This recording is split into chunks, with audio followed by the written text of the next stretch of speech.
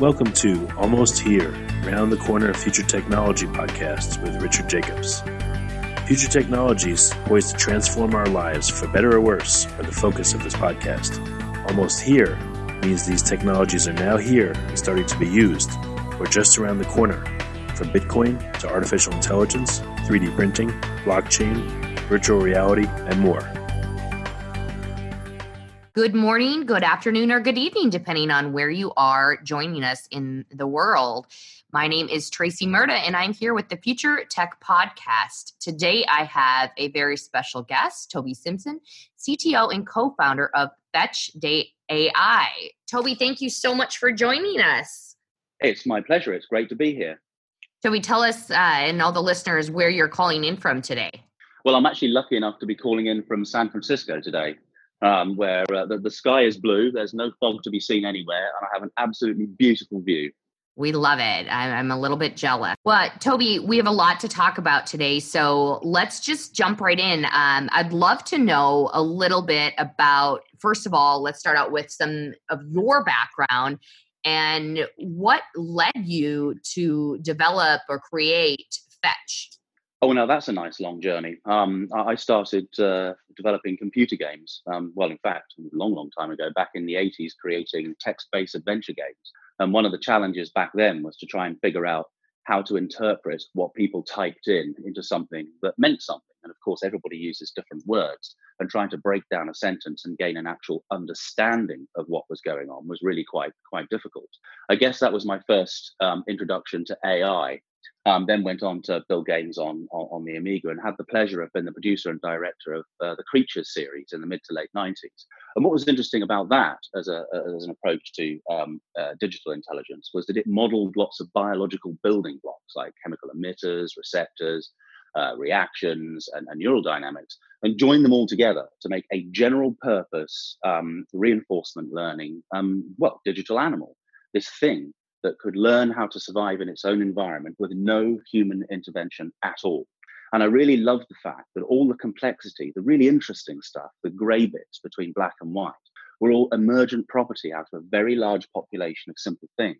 And as someone who wanted to put the matrix in his living room for many, many years, I was kind of curious as to whether or not that approach could be used to build really, really big virtual worlds and put many, many, many hundreds of thousands of objects and things in. And then later in the mid-2000s, when I first met the other co-founders of Fetch, we were curious then as if we could make a world that was even bigger. Could we put representatives of absolutely everything in a world like that? Like, for example, bits of hardware, representatives of data, services, infrastructure, people, and then create this new world in which a different kind of economic activity could take place, one that was optimized for machines and digital things to get stuff done. And that was sort of the birth of Fetch as an idea. And it wasn't until a few years later, or quite a few years later, that we were introduced to decentralized ledger technology, which was sort of a missing piece to the puzzle. We realized that, with this is the magic that lets us create a world of incredible scale out of so many computers, whether or not we trusted any individual machine or not. And that was sort of where we started in creating Fetch, this huge world, this digital economic internet, the world in which the things and the economy of things could really get useful things done. So really, is Fetch allowing things to sort of interact with one another in an autonomous way? And if so, how do they become autonomous? Well, autonomy is just the ability to make a decision free of any other influence. And in this case, we've created a situation where autonomous economic agents, which is what we call them, they're just digital entities, they're digital representatives, and they can represent pretty much anything, data, people, infrastructure, services, and whatnot. And then the Fetch world gives them an environment in which they can live, an environment that's optimized just for them, one that uses advanced machine learning and AI to present a world that is unique to the observer. So I often, somewhat flippantly, describe Fetch as the ultimate dating agency for value providers. That if you've got something, then Fetch will reorganize itself so that you're best placed to be able to deliver that value. So explain it, break it down a little bit more for me in layman's terms. How does the decentralized framework, how does that make this all work? Well, another way of looking at Fetch is it's a vast decentralized world in which useful economic activity can take place. And actually, if you organize a peer-to-peer network of lots of different computers all over the place, then they can actually represent things on multiple dimensions, not just on a network space. They can represent things geographically and also economically, for that matter. Like, for example, different road junctions and stations and airports and other bits and pieces.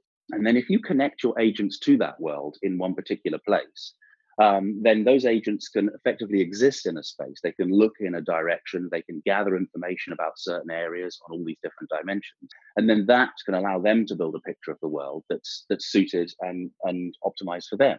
And then if we were able to use all the collective computing power of that network, and let's face it, that's an enormous amount of computing power.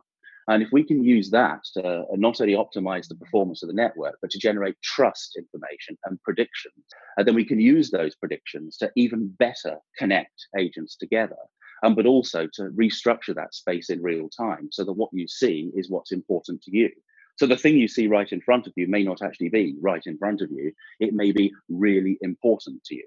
And this is really fantastic for solving problems with large numbers of moving parts. And let's face it, we are surrounded in problems with large numbers of moving parts, with transportation, healthcare, energy, hospitality. All of these things have lots and lots and lots of bits and pieces. And one of the things that decentralized technology can do is it can give the authority and the ability to solve a problem to the individual component part that has the problem. And that may not be a person. That may be a digital entity that represents a piece of data or a piece of hardware. And that's where the real power comes, that instead of trying to solve these big complex problems from the top down, you're allowing a large population of simple things to combine together to produce this really interesting emergent complexity. So we're not just talking about payment methods and financial aspects of things. What other kinds of things are we talking about here? Well, it's like combining little bits of knowledge as well to produce this knowledge space. And one of the things that we have right now is a lot of the intelligence, the market intelligence, the economic intelligence that exists is locked up, but exists in several large centralized areas, and those don't necessarily communicate well with each other. But to be able to combine all those bits and pieces together to provide a collective intelligence is also really, really interesting, because if you take lots of little bits of knowledge and join them together, you can get some really incredible things. And we've got a fantastic demonstration of Fetch that shows how a collective intelligence can generate value to individual objects that are, say, for example, trying to escape a very complex maze. That even if as individuals they're using the most whiz-bang amazing algorithm known to mankind for solving that problem individually, if they're able to share and trade the extra knowledge that they have to other people, then they generate value from that. But at the same time, for others to buy that value cost them less than they would have wasted walking around the maze looking for a solution themselves. And that's actually really interesting, because it demonstrates that little bits of knowledge like this all joined together is no longer a zero-sum game, that actually the benefit of all this collective understanding of the space can help in all sorts of interesting ways solving problems. And what's even more interesting about that is that you don't need prior exposure or understanding of all the different things that you incorporate in order to incorporate them. So that means that all this information is available to everybody on the network in order to be able to get things done. So you talked a little bit about the AEAs, or the autonomous economic agents. Tell me a little bit more about that, as well as the open economic framework and the smart ledger. Okay, well, structurally, what Fetch is the autonomous economic agents are the individual entities that exist in the space. The open economic framework is their gateway to the digital world. It provides them with their senses, their ability to see, explore, gather information, receive or transact, receive information about what else is going on in that world. And underpinning all of that is the Fetch Smart Ledger.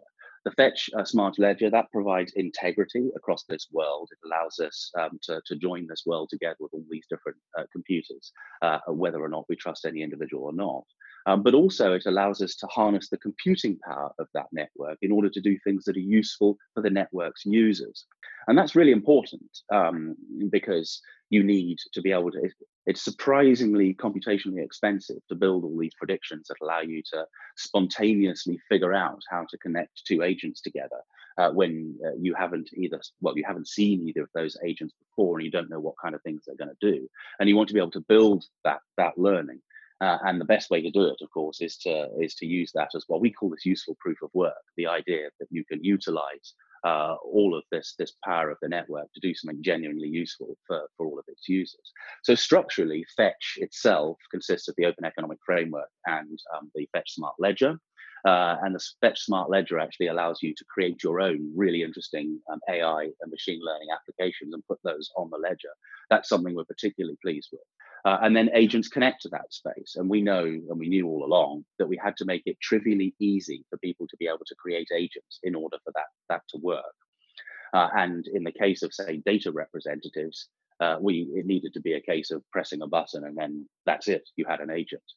And for users, we have things like our network participation application, which allows you to create agents based on the sensors, for example, that exist in your mobile device. And you can create all sorts of interesting combinations of these things and release them as agents on the network, and then see the kind of value that they can generate out of stuff that you have already. And this is stuff that would normally go to waste. As we live in a data wasteful environment, I might suggest. And it's often been said, it's not the data that we do use that's interesting, it's actually the data that we don't. And I had this conversation with many people, one particular just before Christmas last year, and a gentleman I was talking to who runs a data warehouse is saying his problem is that data doesn't get up on its own 2 feet and sell itself. And actually with a network like Fetch, suddenly it does, which means that it's almost zero cost to add an agent to a piece of data. So that means that stuff that you would normally not use because the cost to exploit it exceeds its value suddenly comes into play. And that creates all sorts of other interesting opportunities and applications for this. It means that it increases utilization of data and services, and it puts a lot of power to get value from the things that we have back into the individual, back to the individual that actually has that value. And that's a really interesting shift in control. And of course, that was always one of the great things about this decentralized ledger space, full stop, was that ultimately it signifies a shift in control and power from the center of the network out to the individuals on the outside, which is quite an interesting thing because it means that ultimately your stuff suddenly becomes your stuff. And much more importantly, the value that's generated from it comes directly to you, which is a really interesting shift in focus. Let's talk a little bit more for the listeners about some real use applications. What are some things that, that we would see coming out of Fetch? Yes, well, I mean, this, of course, is one of the things that has been, well, as you can imagine, a very interesting area of discussion because, of course, if you have a network that can do so much, I mean, where on earth do you start? And one of the risks of something like this is you do a little of a lot and end up achieving very little anywhere as a result. But we knew that certain areas, such as energy transportation, supply chain management, and hospitality were all areas where Fetch could potentially make a great deal of difference. So we've been working very closely with a number of commercial partners, many of whom we're going to be able to announce over the coming weeks, which is very, very exciting, to build real applications, to build real agents that actually do useful things. We've got a great one, which we've just been talking about, that puts individual agents in large pieces of medical equipment and allows them to potentially manage their own maintenance schedules in a much more effective way, but also gets better utilization of those machines and multiple people potentially want to use them. And that's quite an interesting emergent property out of a large population of agents. We also discovered in hospitality, incidentally, that there was an application of Fetch that we hadn't really considered back at the beginning. Was that when you get this understanding and you get this context, you have this prediction economy, you can in fact use Fetch to restructure a user interface to optimize what people see. Because of course, as we know, every click you put on a user interface, you lose a bunch of people along the way. So the way to do it is to reduce the number of clicks between you firing up an app and seeing what it is that you want. And in the case of, say, hotels, been able to restructure the user interface so you get offered a beer if you're most likely to want a beer, but a glass of fine wine if that's more appropriate. And to do that automatically, given the context and the understanding of what's going on and everything else, is actually really exciting because it changes the way in which we interact with machines. And we're also seeing great applications of Fetch in transportation. I mean, that's one of the most spectacular examples of a problem with a great number of moving parts. And most of them we have to control ourselves. Even though we've got all these fantastic apps out there that allow us to look at what's going on, it's usually our responsibility as individuals to poke around and fire up this app, then that one, and then that one, in order to piece it all together. Wouldn't it be nice if the computer did all the work for once? If an endless number of representatives of you were rushing around the Fetch world, finding solutions to all of these problems and presenting them back to you. It sort of turns search on its head. And instead of you having to do the search, your digital representatives do it, and they come back to you with the answer. And we think that's really nice as well, because so much of today's digital world, it feels like pushing hot water uphill. It'd be really, really nice just to have everything come to you. So Toby, tell me where you all are at in regards to, sort of your roadmap or your plan for Fetch. Well, I guess the good news is it all works. We came out of stealth earlier this year, back in March, when we've already got the key innovations, particularly relating to the scalable ledger, actually up and running. When you're potentially talking about many, many, many billions of agents all doing extremely small value transactions, because let's face it, the cost for getting the temperature 300 meters up the street might be measured in 1,000th of a cent. So you need to be able to do an enormous number of low value transactions at very little cost and still maintain an incentive model to allow that to work. So we got all of those key innovations required in order to deliver Fetch working quite some time ago. And now we have a private testnet that's actually up and running. That's now with more than 100 nodes when I checked the other day. And we're using that to build real applications and attach agents to, but also to see Fetch working as a complete system for the first time. And that's also very exciting. And that will gradually transition into a more public test network as the next few months roll on. So as winter arrives, we expect there to be many, many, many more nodes on there and many, many, many thousands of agents all doing things on this network. And we're heading towards a main network release in the second half of next year. And that's when absolutely everything, of course, will be up and running. And between now and then, we're working with all these different partners to build real use cases for Fetch, deploy them all, welcome increasingly large numbers of people into the Fetch network to build stuff themselves, because we can imagine some cool things to do with Fetch, but of course that's nothing in comparison to what other people will imagine, in the same way as I'm often guilty of saying that I pretty much doubt that the Ethereum guys saw CryptoKitties coming. You never know what people will build on a network when they have a facility to be able to do something really interesting. And Fetch's digital world and the ability to solve complex problems with a large number of agents is a new way of looking at these things. And there are all sorts of interesting applications out there and all sorts of interesting things that you could attach agents to and value that might be generated from them that's non-obvious. And having a network that automatically in the background pokes around looking for new market intersections, new economic opportunities to exchange value is really cool. So that's where we are, and that's what we've got working. It's building more and more of the AI and the machine learning, and it's all very exciting. So who is involved or who should be getting involved with Fetch? I mean, describe your ideal participant, someone who would start working with you. Oh, now that's a difficult question. It's a bit like saying, what can we do with Fetch? And so I'm thinking how I'd narrow that down without accidentally closing any doors for people who might have really cool ideas. Actually, anybody and anyone. This is a really exciting space. We're building SDKs for all sorts of different languages and all sorts of kits that actually mean that you'll be able to create agents in a web environment with no development experience, particularly when it comes to some of the pieces of hardware out there and other bits of software you might be able to plug things into. So we're interested in hearing from all sorts of people for different reasons. The independent developers and people who are just curious, who want to see what they could do with it, just to poke it in the edges and see what actually happens. And also anybody working in the spaces that we're working in, all the different fields like energy and transportation, supply chains, etc. And all those spaces where we're already building things, where it'd be really interesting to expand all of that further. And we've got a community a website that we're going to be releasing very soon that will allow people to exchange ideas and thoughts and get together. But of course, also we've got our Telegram channel where we're able to interact and talk to our community, which is great fun. And we can be contacted in many, many other ways. So really, I wouldn't want to narrow it down too much, just in case I narrow some people out of the equation. But if anybody out there is excited by what Fetch might do, then we'd like to hear from you. That was my next question, was maybe the easier question is, how do people get in touch with you? How do folks get, started in working with you?